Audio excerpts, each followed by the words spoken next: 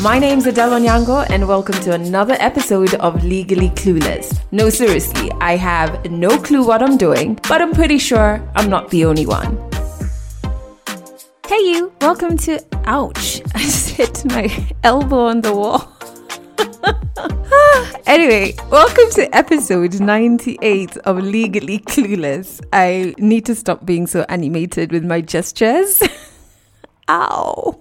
My elbow. Oh my God. Listen, if this is your first time listening to the podcast, I'm really happy that you are part of the tribe now. You can find us on Instagram at Legally Clueless Podcast. And then on Twitter, first and foremost, thank you to everyone who shares something they've learned on the podcast on Twitter, refers the podcast to other people on there.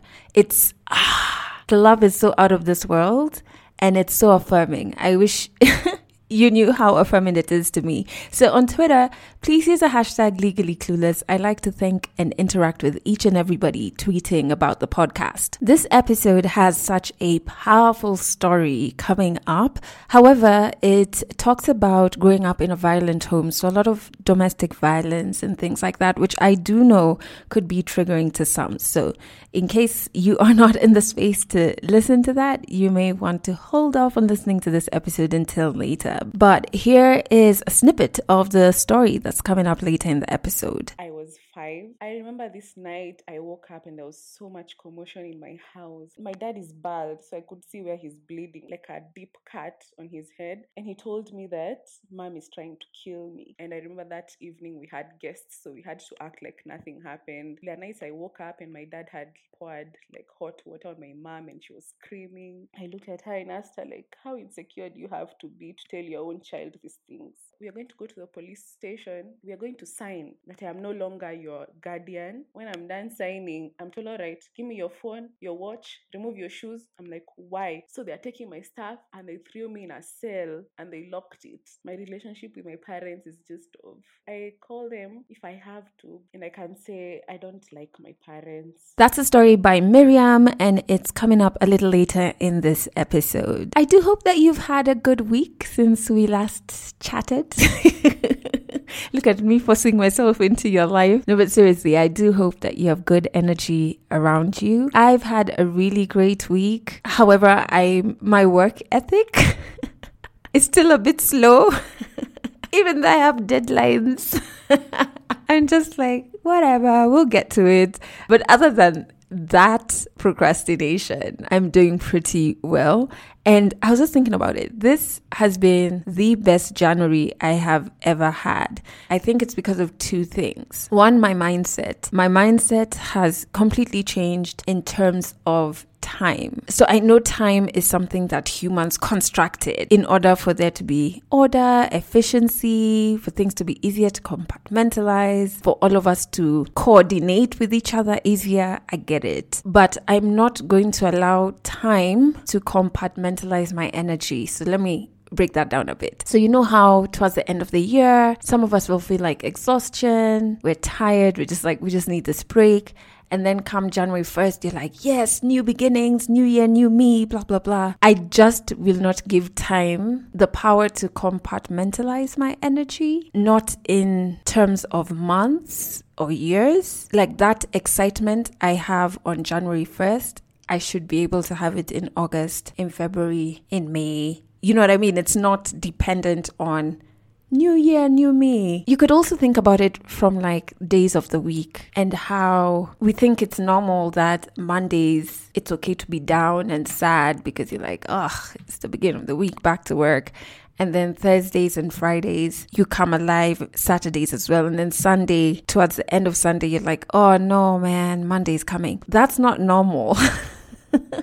And I say this having been that person, especially when I was at a job that I hated. Sundays used to be so sad for me, especially after 2 p.m. I used to be so sad. Mondays as well. I feel like I only used to come to myself emotions and energy-wise on Thursday and Friday because I knew, I get a break from this office. But that's not normal. Like all of that is not normal.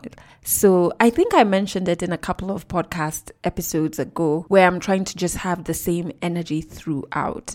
and feel it throughout. Not saying that I'm positive all day, every day. Like there are times certain things happen that make me sad.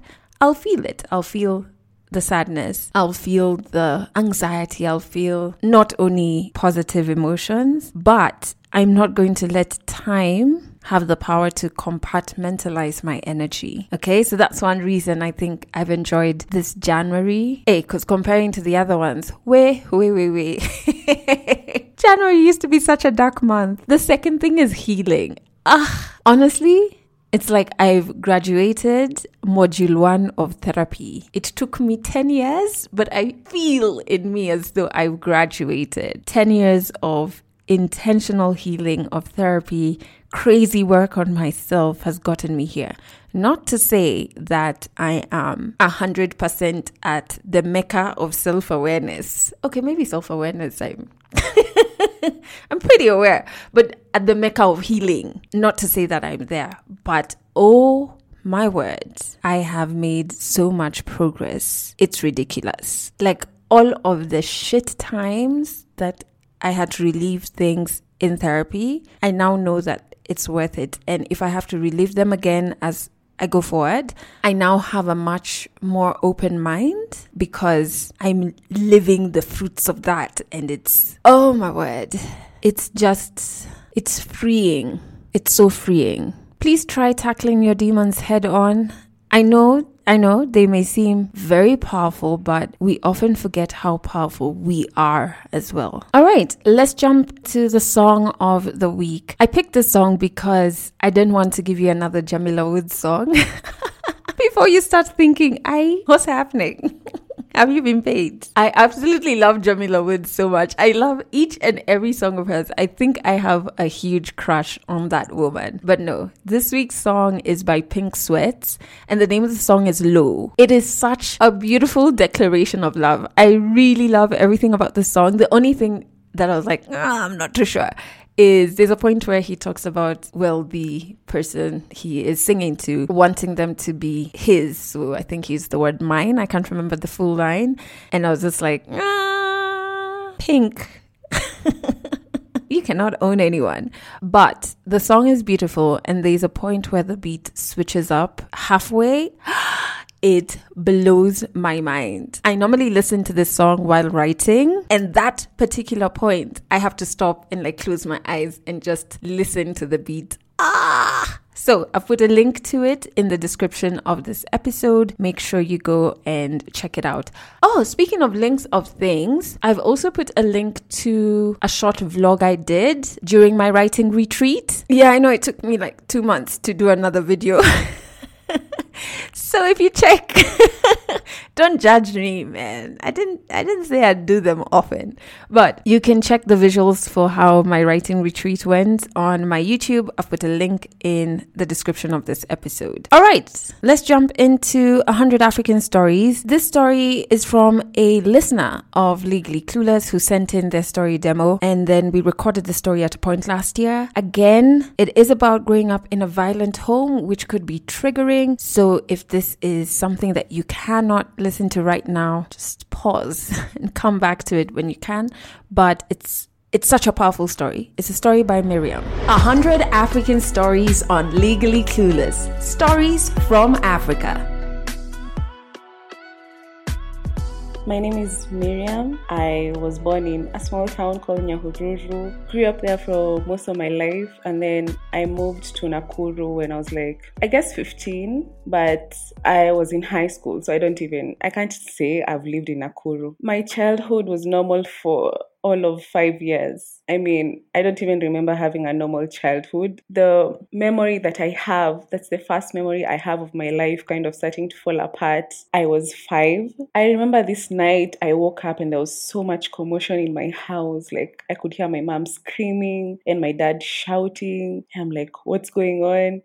So I get out of my bed. It was a double decker. So, I'm small. I'm a really short person. So I'm just skipping out of my bed. I'm going outside and I met my dad on the corridor. It was this long corridor. So he was coming from his room and running towards the kitchen. I think my mom was already there at the time and he was bleeding. And my dad is bald. So I could see where he's bleeding from. It was this wound. It was like a deep cut on his head. And he told me that mom is trying to kill me. And so I remember being so confused, like, what do you mean mom is trying to kill you? But you're chasing after her. So like, I don't know, I feel like you should be running away from her. Then they're chasing my mom. We go to the kitchen, and the kitchen had this hole in the window, and on the door, and I was looking through the hole, and my mom was frantic, like she's calling neighbor. She's like, "Oh my god, I don't know what's wrong with him. He's gone crazy." But then my dad is telling me that she tried to kill him. So I was so confused. I remember trying to find out who the villain was so I could pick a side, because I didn't know if I should be my dad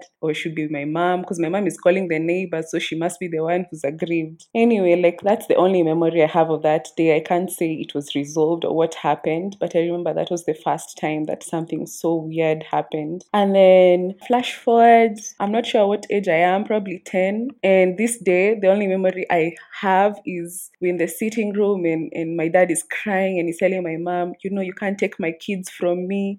And my mom is saying, I'm leaving, I have to go. And that's the first time I saw my dad crying, and it was so uncomfortable for me. I felt like it was something that I should not have seen.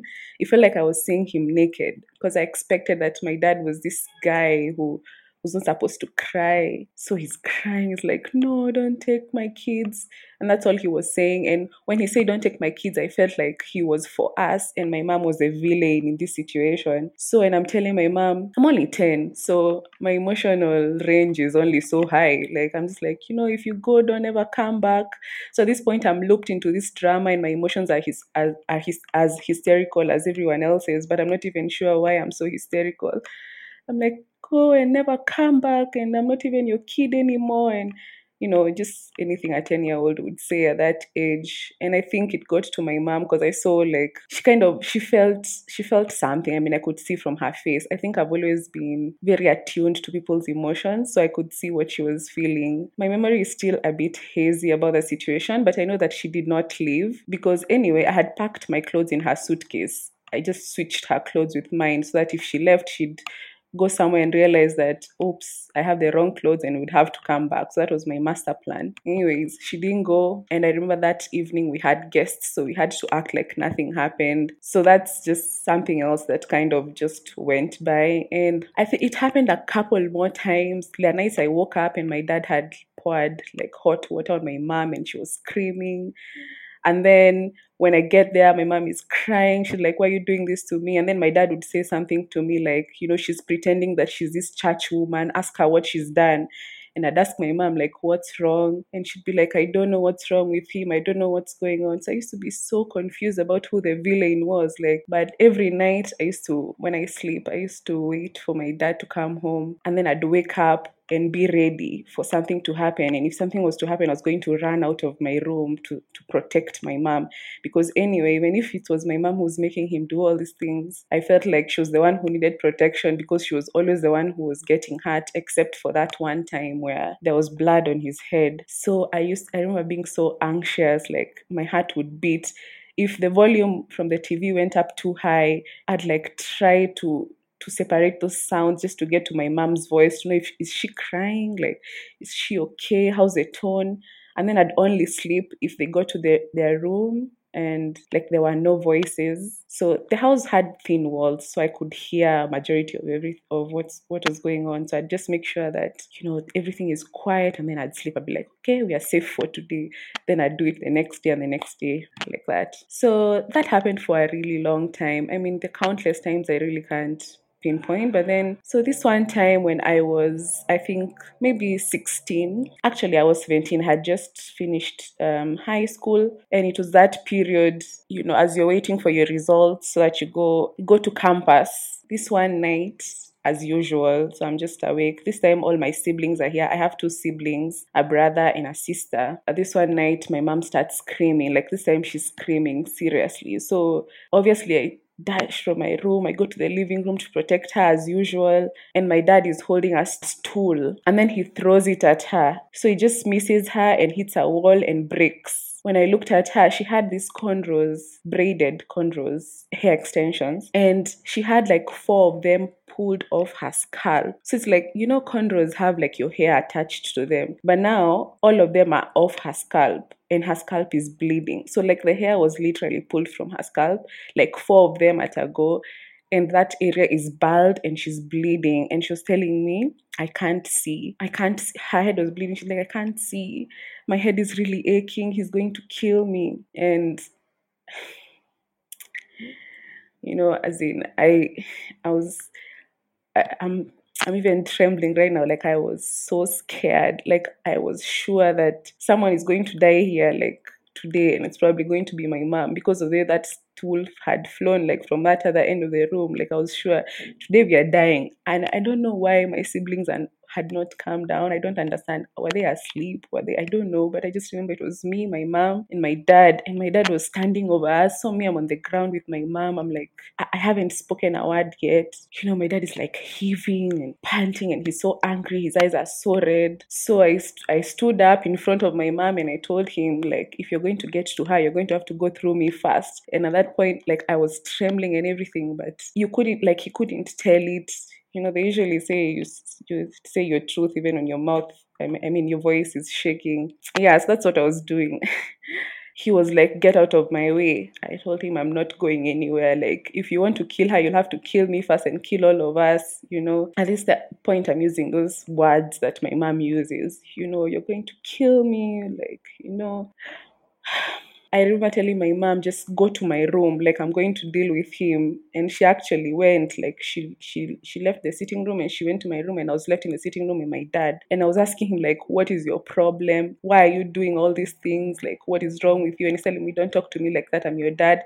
I'm telling him, I don't care whether you're my dad, you've hurt her, like you're not supposed to do it. And I'm trying to rationalize with him, but I really like he was drunk, and he was not at a point to reason with me. So I just left the room and went to my bedroom where my mom was. That night, I think my mom she was just, I think, at the end of it. And I remember she was talking to me and telling me all these things that I didn't know. I think she confided in me, like, in a way she'd never confided in me before. So she's telling me stuff like, I started my business and he usually just comes and takes money from the business and goes to drink, and he doesn't want me to prosper. Like, I used to be a principal at this school, and he came home and beat me so much and forced me to resign from my job because he was, at the time they were having the same job. They were both teachers. So because she had a higher ranking than him, he wanted her to quit. And she said, I wanted to start doing my master's, but he was so mad about it. Like, I'd saved for it and he was so mad about it. And instead, he took the money and started doing his MBA. And I was telling her, just leave him. And she's telling me, I can't leave him. I've used all this money to invest in this situation. Basically, that day I felt like, I think when I look back, I think that's the day that I became an adult. Like, it's like that's the day when it switched for me. I can't be a kid anymore. Like, the things that my mom is telling me right now, I think this is stuff that adults ideally should talk about. I mean, that's what I thought at the time. So I convinced her that night and I told her, mom, you can't stay here. Like, you'll die, and then, you can't even take care of us the way you're saying that you need to. She was saying, I'm staying for you guys. Like, I can't afford to live with just you and your brother and your sister. Like, and all this money I've put in this situation. And so she cried actually all night. Like, she was trembling, she was crying.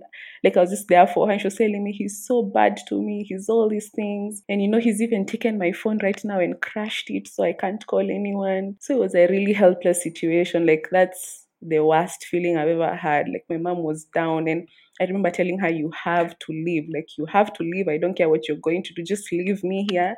You can take, my sister was really young at that time. I think she was 3 years. I told her, you can take my sister and go with her. Just leave me and my brother. Like, I'll figure it out. And she was like, okay. So I actually convinced her to leave. Like, I was telling her, you're stronger than you think.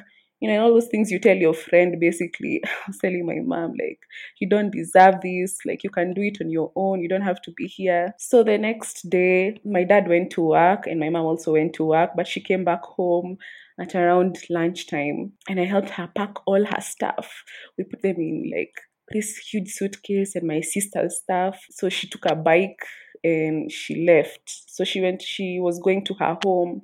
in Embu. So she took her stuff and left. And it was just like a movie. Like just when she'd left, like 20 minutes later, my dad came home and he's asking, "Where's your mom?" And I'm telling him, "What do you mean?" So at this time, like I'm buying her time to get to the stage and, get a matatu, like public means of transport, and go back to Embu. So he comes home and he's telling me, "Where's your mom?" And I'm saying, "I don't know what you're talking about." So he goes to his bedroom. He realizes there are no clothes. So I'm trembling. I know, like, this is going to be war. But I'm like, by the time, like, he starts hitting me, like, by the time he's done, she'll have already gotten in the mat and she'll be on her way to Embu. And I'm not telling him where she's gone. She'll have to tell him herself. So if I'm dying today, I'm dying, but I'm not telling him where she's gone. So he comes back and now he's trying to intimidate me. So he's telling me, "I'm going to beat the hell out of you if you don't tell me where your mother is." And I told him, "Just beat me." And at this time, I have I have a lot of arrogance because I was mad. Like I was like, "You're not going to do whatever you want, but you're not getting to my mom." So, they say unanguruma, like he's just roaring like a lion and trying to intimidate me. He's like, "Oh, tell me where she is or I'm going to do what and what." And he's starting to throw things around and I'm just there. I'm like, "Do whatever you want." So he realized that I'm not budging. So he left the house. So it was just me and my brother. And that's the first time my mom had left money in some cup. We used to put money for like buying food and stuff. She'd left me like 500 bob. And I remember that's the first time I thought, what are we going to have for supper? It had never crossed my mind before. I didn't even know it's a thing that people think about. It's the most stressful thing I ever thought about. Like, it used to stress me. So I'm like, oh my God, what are we going to have? I went and bought some ndengus. What are they called? Lentils? I guess lentils. And then boiled them and had them with I made some rice and made left some rice for my dad, but the food was terrible. I don't know, I had never had to cook seriously before. I used to just warm food, so that food was just so bad. I think I have PTSD to this day. I still just, when I try to cook, I'm just traumatized because I'm like, oh my God, if this comes out the way that food came out, like, anyway. So I made the food, left food for my dad. So I had to come and open the door for him when he came at night at around midnight. So I was opening the door when I hear like the gate is opening and the car is coming in. So I'm doing it like superwoman here. I'm serving the food, putting it on I just don't want him to find me in the living room because I'm afraid of the war or something. So I just put everything on the table. I open the door, make sure it's open, like just leave everything there so that when he comes in, everything is there. He does not have to bother me or anything. And then I'd be in my bed, like trembling, just waiting for him to be like, "This food is terrible, this food is disgusting," and stuff like that, and come beat me up. But it didn't happen. I don't know, it just never happened. My mom was gone for a while. And then just one day, I think it was like maybe 2 weeks, she came back and I was so mad. I was so mad. I felt that she could have found any other option, so many other options. I would have rather been poor than have stayed like in that situation. And I think that's when I started resenting my mom. I felt that she let me down, is what I can say, because I felt like I gave so much of myself to that situation. Like I experienced so much trauma and just I had to grow up so quickly. Like my ugali, I had struggled so much to make ugali. I had struggled to think about what to eat. When will my brother take a shower? When will this happen? When will this happen? Only for her to go and just bluff and then come back. I was mortified. I can't believe this. So from that point onwards, I was just like, if I leave this house, I am never coming back. Like, you deal with your own issues. I've tried my best to help you. Like, I've put myself on the line for you. I've done everything I feel like was possible for me to do. I've even taken care of my brother. I gave you the most encouraging motivational speech I could have given you at my age, and you've still come back and let me down like this. I'm just done. I'm done with you. So yeah, I left home for campus. I was there for a while. Like, life was good and everything. The only time I experienced this stuff was when I had to go home for my long hauls. And even then, I always tried to find something to do, like a job or something that would keep me occupied. But obviously, this stuff still happened sometimes when we were home because my dad didn't change. He just lied. Like, he was forced to, I guess, to pay dowry again or something of the sort. And then my mom had to come back. I think that's how it happens here. You just go home, your husband is fined, and then you just go back. So when I was 21, I'd gone home for Christmas. So school had closed. It was December for sure, but it was not Christmas yet. And I was just home minding my own business. At this point, like, I was trying to detach from my parents as much as possible.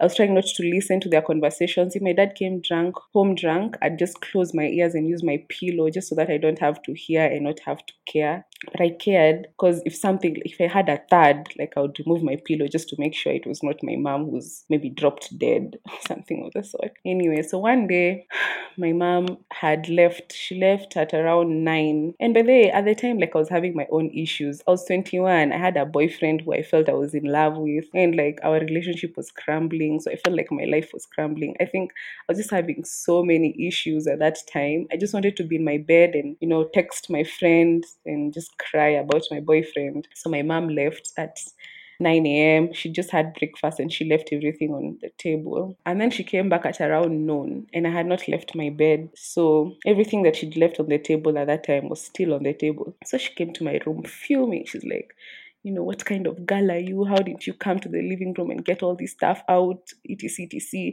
She called me to the living room and was like, the shoes are not wiped, the kitchen is not clean, all this stuff is not clean. All, like, she's just, how moms are. I guess not how moms are, but how my mom was. I told her, mom, I have not even left my room today. Like, I'm not even okay.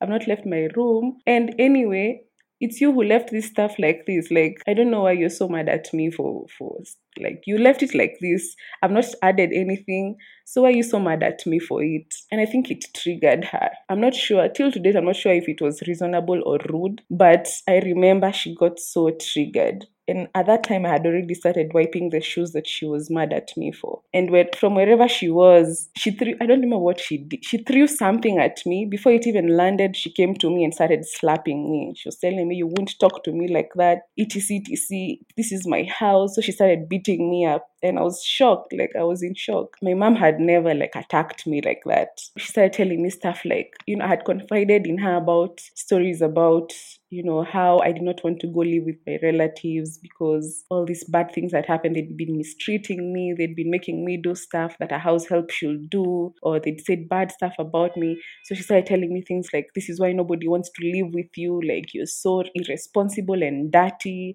And, at that time I'd gotten an internship. She's like, you think you're a genius now because you've gotten an internship here. You think you're this and this, you think you're better than everyone, you think because you can speak English you can tell me what you want to tell me, you think, yani, she just told me a lot of bad things. And she literally went on a rant, and she said, you think now because you have a little money because you're going to college, you're important. Then she started saying Miss Genius. Now from that point she was calling me Miss Genius as she's insulting me. And when she was done, I looked at her and asked her, like, how insecure do you have to be to tell your own child these things? And again, I repeat, I'm not sure if it was disrespectful or just reasonable, because like how she reacted after that, like, wow. I mean, I'm just lucky I'm alive at this point. She's taking the water that I'm using to wipe the shoes and pouring it on me. She's telling me, I will kill you before you get out of this house. Who do you think you are to speak to me like this? And I told her, you know what? I don't even want to be here. Like, I don't want this violence. This is not something that should be happening to me. I did not ask for any of these things. And it's like in that moment, everything that I had held in about all the stuff that my mom had put me through and the resentment that I had for her staying just came bubbling out. And my family, it's always been so hysterical. Like, during these arguments, everyone is so hysterical and crying and shouting and screaming. So here I am doing the same thing. I'm like, this is just the worst thing that a child can go through. I asked you to leave and you came back. Like, I did all these things for you and here you are. Like, why would you do that to me? And now you're putting me through the stuff that you went through, and I didn't ask for any of these things. I don't have to be here. This is just terrible. I don't want any violence in my life. So I was hysterical, and I'm telling her I'm leaving and I'm never coming back. Like, I'm going and I'm going now. So I went to my room and I'm packing my stuff, and my mom is following me, and she's still insulting me. She's like, who do you think you are? Where do you think you're going? I'm telling her I have my own money. I'm making my own rent. At that time in campus, we used to do these writing jobs that used to give us money. So I could afford like 6,000 for rent for my bed sitter. So I used to pay my own rent. I'm like, I don't have to be here. She started telling me, you're sleeping with men for money and acting like, you know, it's your money. And I was so mad. Like the insults just kept coming. I'm telling her, just keep talking. I'm leaving and I'm leaving now. And I was packing my stuff. So now, so my brother is has come there now. Right now, I remember my brother's existence in all of this. I think he's a teenager now. He's telling me, just calm down, like all of you, just calm down. And I'm like, I'm not calming down. I have to leave this place. Like, who do you think you are to hit me? What have I ever done for you to hit me? Like, why are you letting out your stresses and your life and your so at this point, I've even started insulting her back. I'm like, you and your fucked up life are coming to me and putting all your stresses on me. Why would you hit me? Why would you beat me? Like, why would you talk to me like this? I'm your child. So I go to the door, and this time now my mom is blocking the door. She's telling me, you're not going anywhere. Like, what do you mean? I'm 21. I can leave. Get out of my way. Let me go. She's like, you're not going anywhere. So it's become really ugly. And now I start pushing her out. So at this point, I'm really hysterical. I feel like every emotion in my body is getting out, and I just want to leave. Just let me go. And the more she's telling me you can't go, the more I want to go. Like, get out of my way. So I start pushing her, and she starts pushing me back. And then she calls my dad and she says, I think your daughter needs psychiatric help. I think she's mad. And it threw me off the edge. I just remember telling her, how can you see that I'm mad? Do you know the things that I've gone through because of you? Like, do you know, like, it's like all the stuff that's in my heart is bubbling out now. And I still am not sure if it's irrational or it's warranted, but I am just bursting out like, this is not happening. How can you say I'm crazy right now? Are you serious? After what you've just hit me, you've thrown what I'm wet because you've been pouring dirty water on me. I don't know what that first thing she threw was. I still don't know. You've been insulting me. You've told me I sleep with men for money while I work my ass off just to make sure that you don't even have to give me a lot of money. And you're telling me I'm crazy. So my dad is like, I'm coming. Me, I'm relentless at this point. I'm like, I'm leaving. I'm hysterical. I just want to get out of this place and never come back. So my dad comes, and I'm always afraid of my dad. Like, when he comes, I can stand up to him, but I will be shaking. So he comes home. I don't think he was far. He says, where do you think you're going? I'm like, I'm going to my place. I'm never coming back. And he's acting so reasonable. He's like, why? I told him, because Mom has just hit me. She's been insulting me because I didn't wipe the table and didn't wash dishes. She went on a rant and started insulting me. She told me that I sleep with men for money. She's told me all these things and I can't handle it. And me, no one has ever hit me. Mom will not be the first person to hit me because of such stuff, etc, etc. Then my dad said, okay. If that's what you want, then that's okay. So just take your stuff and leave. I'm like, cool. So right now it's 6 p.m. So I take my things, they're already packed. I wear my shoes. I'm like, hey, thank God. Like, this is the most rational human being I've come across. Like, thank you, Jesus. So I take my stuff. I'm like, whew, I can just go. I'm going to figure it out. Even school fees, I'm going to find school fees for myself. I don't need any of this. I'm 21. I'm an adult. I'll figure it out. I mean, in the movies, people usually leave their homes when they're 17. I can do this. I'm fine. So I'm walking on this. There's this road that you walk to and then get to like a tarmac where I can take a matatu, public transport, and then go to town and take another matatu to Nairobi. So right now I'm in Nakuru. So I'm just walking, I'm still crying, thinking about the stuff that has happened. Then I hear my dad calling me. So I look back and I see my dad. And I'm like, oh, no, this is not happening. No. So I start, like, I'm increasing my pace. So he's like, Miriam. I'm like, nope. I don't even want to look back. So I'm walking. And then I look back and he's running. So I start running as well. I'm like, this is not happening. So then my dad is like, he has like this big stomach because of this pot belly because of alcohol. So he can't catch me. If he's gonna run after me, he's not going to catch me. But now what he did, there was someone who had a bike. This is literally like a movie. There's someone who had a bike right there. So he told the guy to give him the bike so he could chase after me properly. He's chasing after me on a bike and I can't outrun the bike. So I was like, let me just stop. Let me just stop. So I stopped. He's like, go back home. I asked him, but you just told me to leave. Then he's telling me, I'm not going to talk to you. Just go back home right now before I hit you. I'm like, I'm not going anywhere with you. He says, don't argue with me because I'm going to beat you in front of all these people. So at this moment, some people have already come out, and it's starting to look like I'm just this teenager who's causing a scene. But me, I know what has happened. My dad has just told me you can leave, and now he's chasing after me with a bike, telling me to go back or he's going to hit me. I told him I'm not going anywhere. Then he slapped me. I saw stars, in in in cartoons where someone is slapped and then there are these stars that just go around your head. That's exactly what happened to me. Like I couldn't see. I just saw like stars. And I realized, like, okay. And it was so heavy. His hand is so heavy. I realized I can't argue with him. Like I'm not winning. I can't. So I just went back home with him.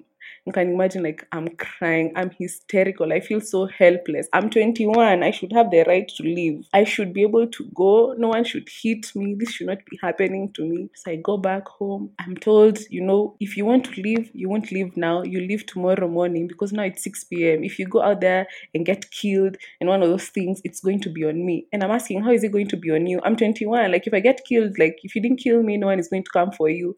But my dad is, any reasoning is just not allowed. It's just what I would say. So I felt so helpless. I felt like my rights were being infringed on. But who do you call in Kenya when your rights are being infringed on? You're 20, like, who's going to help you? Anyway, so that night, I don't think I slept. I was just crying the whole night. I was legit depressed. I was feeling trapped. I was feeling like I can't even leave. It's not even an option to leave. Like, it's like, stay here. The next morning, I woke up. They thought that I was done. And I was like, all right, it's morning. You told me that I could go in the morning. I'm ready to go. So my dad called my grandma. So they're calling everyone who can't talk to me. And these are people who don't even have a history of what I've gone through. No one is validating my feelings. No one understands. Everyone is acting like I am being irrational. In fact, the story at this point has changed to I want to go get married. I don't know how it got there, but yeah, that's what it is at this point. Like, I want to go and live with some boy who wants to marry me. So every adult who's being called is telling me, like, stop being rebellious and all these things. And I'm just like, that's not what's happening. And even if it was, I'm 21, just leave me alone. My dad told me, so when I was still like, no, I just want to go and marry him. And he told me, okay, what we are going to do, we are going to go to the police station and we are going to sign that I am no longer your guardian, so that if you go out there and something happens, no one will come for me. I mean, I'm over 18. If something happens to me, like, nobody cares whether you're my guardian or not. But it's like, no, no, no, no, no, no. We have to go to the police station. We'll write everything off. We'll say that you want to go, and that will be it. And I said, fine. Like, at this point, I was willing to do whatever it took for me to just leave these premises and go.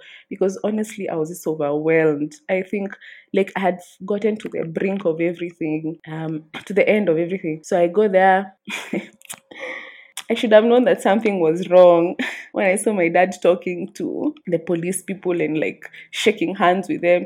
And I thought that this was supposed to be a really somber moment. We're just going there to sign up, to sign off, like, you've disowned me and all that stuff so I can leave. But like, it looks like you're so cordial with these people. I don't understand. So I go there and I'm given a book and I'm told this is where you're going to sign that you are no longer in his custody, etc. And some things you don't think about, some things. Even if something just does not make sense, there are things that will not cross your mind because, first of all, it's just unfathomable. So me, I'm signing there. I'm like, Miriam, and I'm like, what date is it? What time is it? And I'm like, wow, like, we even know, so that nobody will come back and be like, at this time, specific time, you are still in your father's custody. Me, I'm just signing. I'm like, yes, I'm done.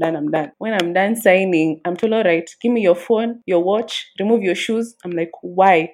Why am I removing my stuff? He's like, so Kenyan cops are not your friends. So I'm telling them, why do you want my stuff? I'm not giving you my things. So he starts saying, I'm not playing with you. Chasing away msichana. Don't disrespect me. I'm like, how am I disrespecting you? I'm asking you, why are you taking my stuff away? And it's like, the angrier you get, it's like your objectivity is questioned by you being hysterical. It's like the more annoyed you get, the more guilty you are. I'm like, no, I'm not giving you my stuff. Like, what are you arresting me for? Like, what is going on right now? So obviously I'm resisting. I'm like, leave me alone. Like, give me back my stuff. So now they're taking it by force, and a woman has been called because apparently now I'm fighting it. So a woman needs to be there so that, I won't be touched inappropriately or something of the sort. And the woman now is roughing me up, like she's slapping me and telling me, bring your stuff. Ati, don't play with us. We are not your age mates. So they're taking my stuff and they threw me in a cell and they locked it. And like, I, I can't even, you know, sorry. I can't even tell you how it feels. And it's just it's so dark, and it's like the ceilings are so high. I don't understand why. And it's locked, and it's wet on the floor, and it's locked, you know. And it's like, I just want to leave this place. Like, I just want to leave my parents. I feel like they're the worst thing that has ever happened to me. But now I'm in a cell. And so I'm trying to look back at, I'm trying to think, is it because I resisted? Is it because like I refused to give my phone? But then I'm like, why did I even give my phone in the first place? And then it dawns on me that actually what happened, I was not coming here to sign that. I was not coming here to sign that my dad is no longer in my custody. I was actually being put in this cell by my dad. Like, that's why we came here. So it was premeditated and all that stuff. And like, when I realized that is what had happened, I started crying. Like, it broke my heart. I felt like my chest was in pain. Like, it broke my heart. I've been, even that boyfriend issue that I was having was nothing. Like, I think I'd moved, like, when this happened, there's no pain that would have made me feel pain besides the pain of knowing that actually what happened today, my dad brought me here and put me in a cell. And I've had stories of like boys being in fights with their parents and their dads, and their dads just putting them in a cell. And I just hear like, okay, what physical threat have I had? Like, I'm even rationalizing, like, maybe even simply by mere fact of being a lady, which I know is wrong. I should not even be here in the first place, but here I am. And my mom is outside there and my dad is outside there, and I don't know what is going through their minds. Oh God. So I just cried and cried and cried. As in, just thinking how it was so humiliating. As in, there was other people outside there. I'm just being carried in. I'm resisting it. And in that moment, you feel like, I've seen it happening to other people. And, most people usually ask, like, why are you just resisting? Have a cordial conversation. You can't have a cordial conversation when your rights are being severely, like, they're just in, it's like you have nothing for yourself. You have no say. You have no say for your well-being. You have no say for what you deserve. You can't leave. You can't leave your parents, and now you're in a cell. So I think he got what he wanted out of it. He got me out of there after like 30 to 45 minutes. I'm not sure exactly, because I was in there for a long time. I got out and he was outside there. My brother was now crying. It's like, you shouldn't have done that to her. It's not right. But I think when I got out of that cell, my fight was over. I wasn't going to fight them anymore. Like, I noticed that it's a losing battle. I mean, I thought that I could reason with people and like rationalize and tell them I don't deserve, this is not right. I have the right. I have this. I realized I can't do it. So I just kept quiet. They asked for my phone password. I don't know what they were trying to do. So at this point, they were convinced that the only reason I'm trying to leave is because I'm trying to go do something, maybe get married. So they're trying to get evidence. They're looking for like texts of boyfriends and calls and all that stuff. And I'm just wondering, like, is it that you're not hearing me? Are you in denial? What is wrong with you? Like, how can you not see that this is all your fault? Like, why are you looking for fault for me? I've not done anything and you know it, but they're just trying to, they even like, she needs psychiatric help. She needs what? It's just the worst thing. It's the worst feeling ever. Anyway, I gave up my fight. I was like, I'm going to do whatever you want. It's okay. So I went home. I looked up where to report police. I didn't know it was called police brutality at the time, but right now I know. At that time, I was looking for where to report you if your rights are infringed on, or unlawful arrest. Yeah, I think I was searching where to report unlawful arrests. I called my cousin who's a lawyer. I'm like, where can I report? Where can I sue? What can I do? I called a couple of places, but nothing came out of it. I was going to voicemail. Someone is telling me, just tell me the name of the police station and what and what. But I don't think anyone was taking it seriously. I even tried to report to like a child's rights movement or something. I got someone to talk to, but then I'm not a child. It was just a weird space because no one considers me a child, but no one is treating me like an adult. So, like, what am I? And I'm also in prison. So, am I a kid or am I an adult? And what is happening? Because my parents put me there. So, is it a child who's been put in jail, or it was just the worst? Anyways, so I stayed there. Christmas came and went. I was full blown depressed at this point. I'm not talking to anyone, I'm not eating. I think the guilt was setting in for them and they were trying to bring me food and all that stuff. But I was just over it. I was just over it. Like, over it. Next year came, January came, and I was going back to school now. So I just packed my stuff. Trying to act like everything is okay. You know, when you go back to school, read well, do all these things. But I knew that the minute I walk out of this door, I am never ever coming back. Ever. But I didn't want to talk about it because if I did, they'd probably lock me in with padlocks and lock me in a cell the same way they did the previous time. So I didn't say a thing. And I left school and I didn't go back home ever until one day my mom came to where I used to stay, to my bed sitter that she was saying I was sleeping with men for, to apologize because I'd not been talking to them, I'd not gone to, so she was trying to apologize to me. But the thing is that she came and she was trying to hug me, and I was so traumatized I didn't want to go near her. And she was saying, "What is wrong? What has gone into you? Are they demons? Why are you acting like this?" And I realized that she did not come to apologize from a point of I was wrong. She just came to, I'm not even sure what she came to do because she was still treating me with zero acknowledgement of the things that I had said she'd done, and even all that stuff she went through. It was just, she just came there for the guilt to try to repair a relationship without having to take any responsibility for the stuff that she'd done. So she just left. I don't think it did anything for me. To date, my relationship with my parents is just of, I call them on obligation if I have to, but I rarely go home. I just check up on my siblings every now and then. I separated myself from all of that stuff, and I can say I don't like my parents for sure. Like, I'm comfortable with saying it.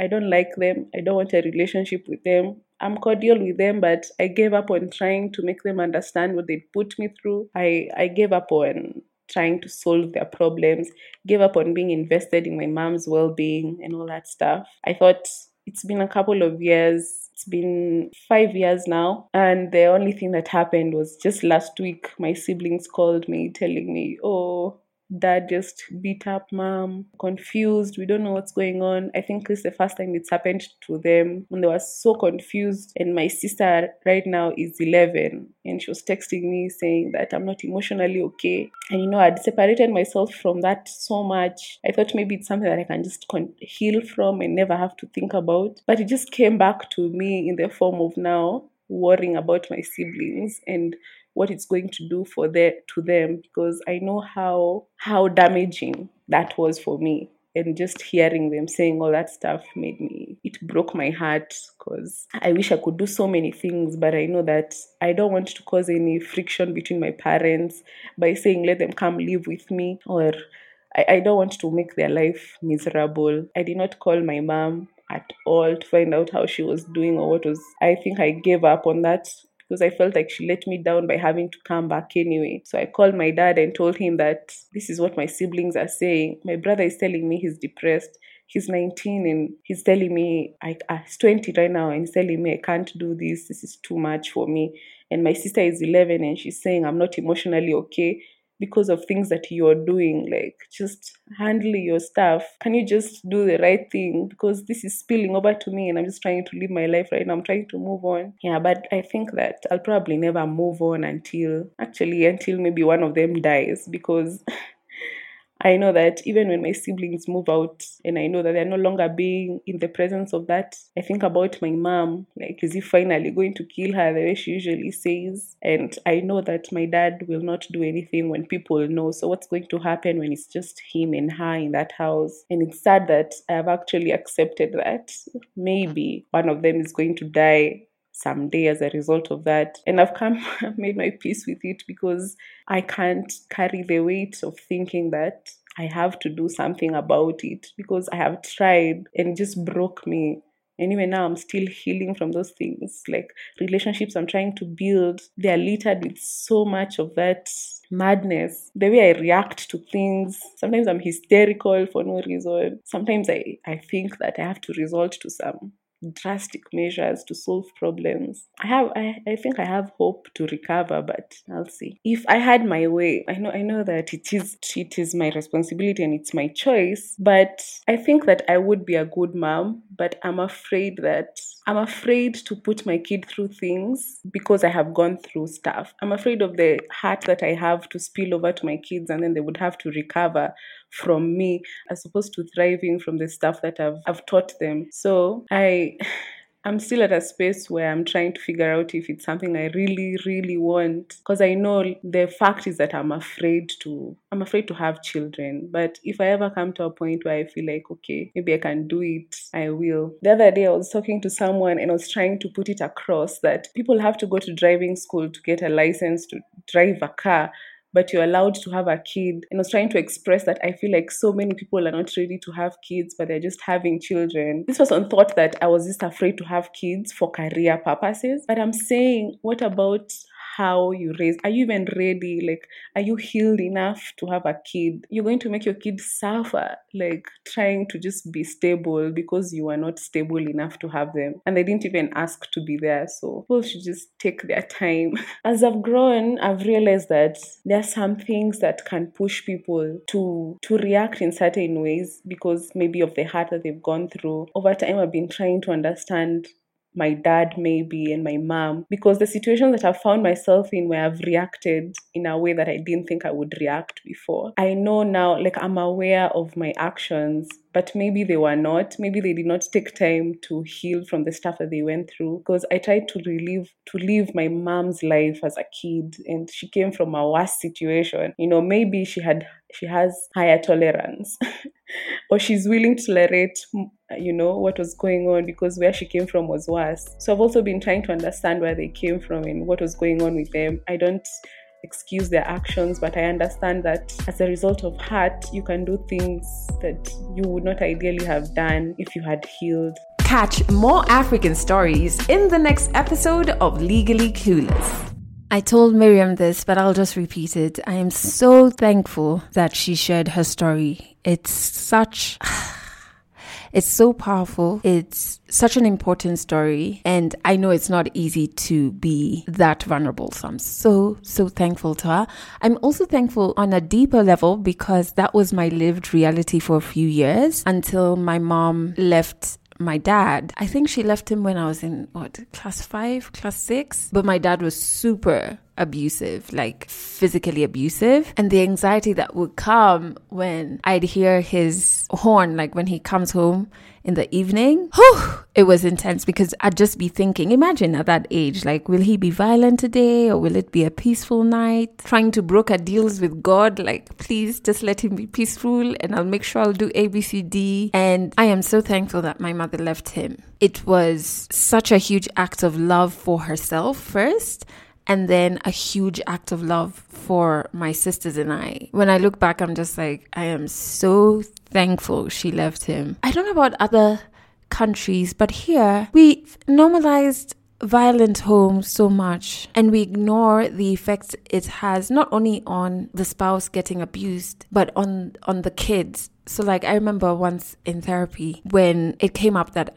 people are always like, oh, you're never angry, which is just a lie. You're always smiling. I'm very scared of anger. And this came up in therapy. I'm scared of anger. I'm scared of confrontation. And so if somebody wrongs me, I will either just cut them off. By the way, blocking people and cutting people off is the easiest thing for me to do. Once I see we're heading in a place that's going to end in confrontation and anger, I'm like, wait.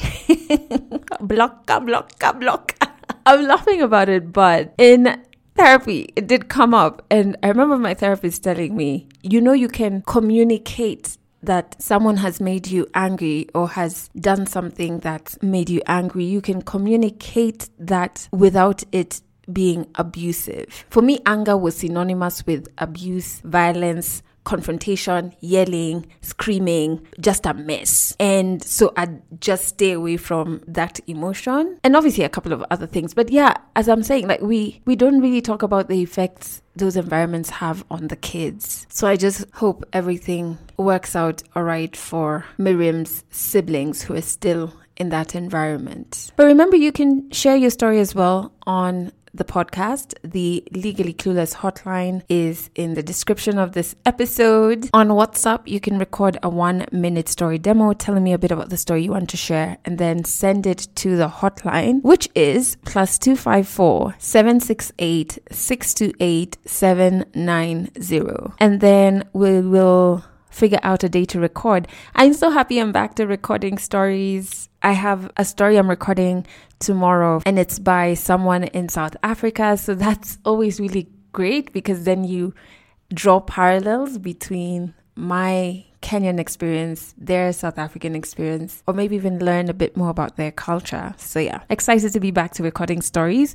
And if you stumble across something that you relate with on this podcast or that has made you feel a certain way, or maybe you just want to send some happy 100th episode messages my way, because that's where we're heading, you can record an audio note as well and send it to the same Legally Clueless hotline number. Hi Adele, my name is Bianca, and first of all, let me just say I am super excited that we're at episode 97. I'm already counting down to episode 100. I'm so excited and proud of you. Secondly, I was thinking today and I was just trying to tell myself, of all these 97 stories, which one is my favorite? And imagine I could not narrow down to one, because I feel like from all those stories, I've just have a different and totally new approach to life and to the journeys that we all go through, and they all have impacted me in a certain way. I was like, yeah, baby girl, you don't need to settle on one specific story. It's okay if you can't find a favorite. That's a good thing. It means that you learned from all those stories and you picked up lessons. And then now on today's episode, which is episode 97, Nancy's story, Simia was fascinated. Her story was so powerful in the sense that you would look at someone and think that everything is rosy and all, but again, deep down, they're also fighting their own battles. The thing that stood out for me in that story is that despite everything that she was going through, Nancy always showed up for herself, and I think that's so powerful. Like, I really loved it. I know. In this lead up to the 100th episode, I'm really excited about it. Initially, I'd wanted to have an event, but then the new directives actually forbid public gatherings. And then when I thought about it further, it just felt like it would not be responsible of me to put you in that space as well. So I had to change the plans. But I'm super excited about what's going to happen on the 8th of February when the 100th Legally Clueless episode goes out. I'm just so excited. I'm so excited. I need to end this here before I give out anything that's meant to be a nice surprise. But I also need to end this here because remember my new Askari? He has started his turus right under the window of this recording room. And then there's my other neighbor who has been mowing his lawn from like 9 a.m. I don't know what's happening. I need to move out of Nairobi. This noise, I cannot. But in the meantime, remember you can catch this podcast on Trace Radio every Monday, Wednesday, and Friday at 9 a.m. and at 8 p.m. That's if you're in Kenya. If you're not in Kenya, this podcast also plays on Trace Play. And of course, new episodes every single Monday. That's it for this episode of Legally Clueless. You can share this podcast with your friends. You can keep it for yourself. I'm not judging. Just make sure you're here next week for the next episode.